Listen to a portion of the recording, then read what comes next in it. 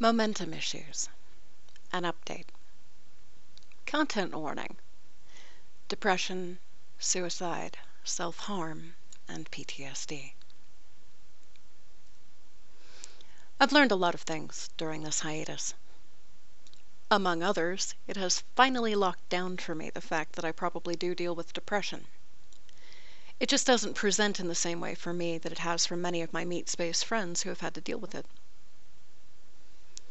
Over the years, I have heard a lot of, "But you can't have foo, because if you did, you wouldn't be able to foo."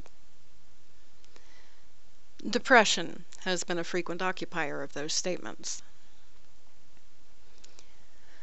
This is important because DSN has made the last few years very busy. Incredibly busy. Wonderfully busy. Each year, the pace picked up a little, but I just found ways to work in what was needed. Stumbled occasionally. But the momentum and patterns were sitting there waiting. Picking things back up and just reorienting myself to the rhythms of it was fairly easy. The thing I hadn't really properly realized was that a lot of my management of the nastier spaces inside my own mind are centered around my utility to others. And in the work.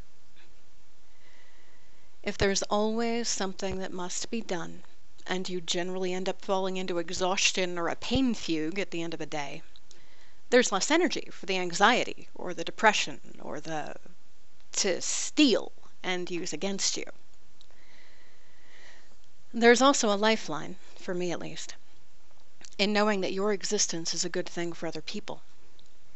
If you know that you actually manage to do good things and make life a little less awful for other human beings, it gives you a countersong to fend off the litanies that thrum inside your own mind. Admittedly, exhaustion doesn't help with the dreams, but it helps some with attaining unconsciousness, and it helps with drowning out the negative voices in my head. So does needing to have a driving focus on the work in order to stay on top of things enough to keep the yammering failure brain weasels at bay. When we went on hiatus, all those patterns and protocols went out the window. The ones for basic house and life maintenance were still there, but I needed to build new ones for the new set of things that needed to happen. I couldn't build them fast enough. Into the void raced everything being strengthened by politics, pandemic, and world events. And it was so much.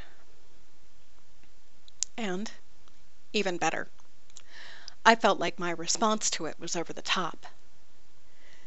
Because, inside my own mind, I had so much less right to be anxious, to be frustrated, to be at a loss as to how to confront any of what was going on in any useful or positive fashion.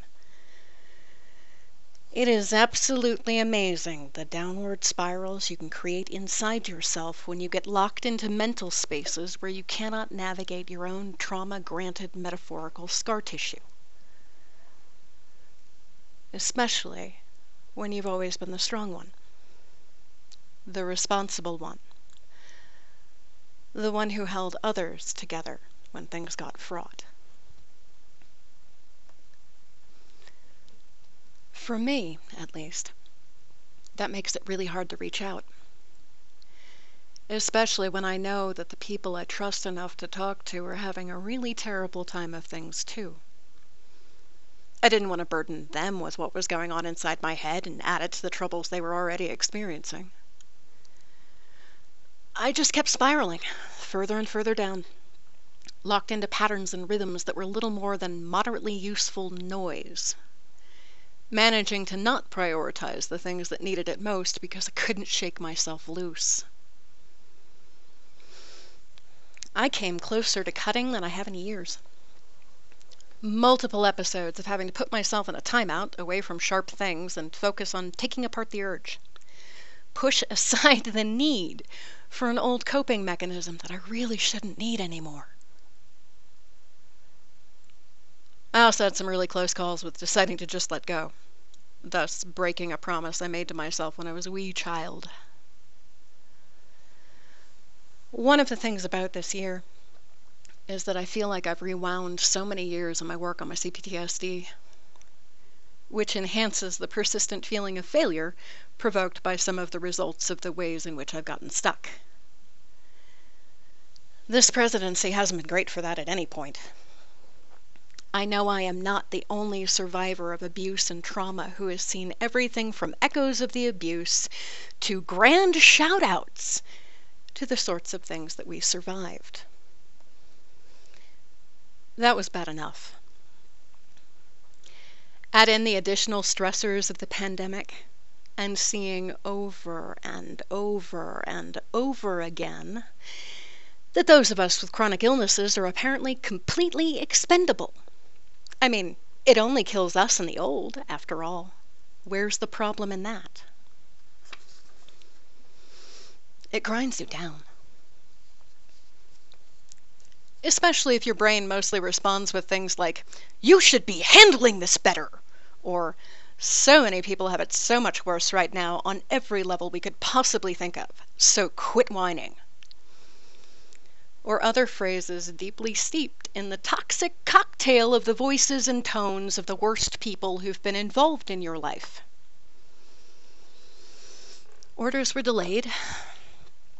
I've barely started doing all the work that needs doing for a proper streamlined reopening. My heartfelt apologies to everyone who has had to deal with those delays. I am working on figuring out ways to keep this sort of spiraling from happening again. We are also going to be doing a different sort of reopening than originally planned. I will speak to this in more detail in another post. For the moment, just know that the teas will be slowly reappearing in the shop as I get the labels for them sorted. The label Apocalypse was one of the primary reasons things had gotten so difficult before the hiatus, and it is the one we can most easily deal with. I'm still trying to figure out what to do in regards to the paperwork issues. One step at a time. Really small ones when necessary. Which ties back into one of the main reasons I decided to write this post, and to be so open about what has been going on these past months. As stated, I know I am not the only abuse survivor having difficulties with the present reality. I know I am not the only spoonie having difficulty holding on to any sort of hope. And sadly, I know I am not the only person having a really difficult time giving themselves any sort of compassion or leeway for any of it.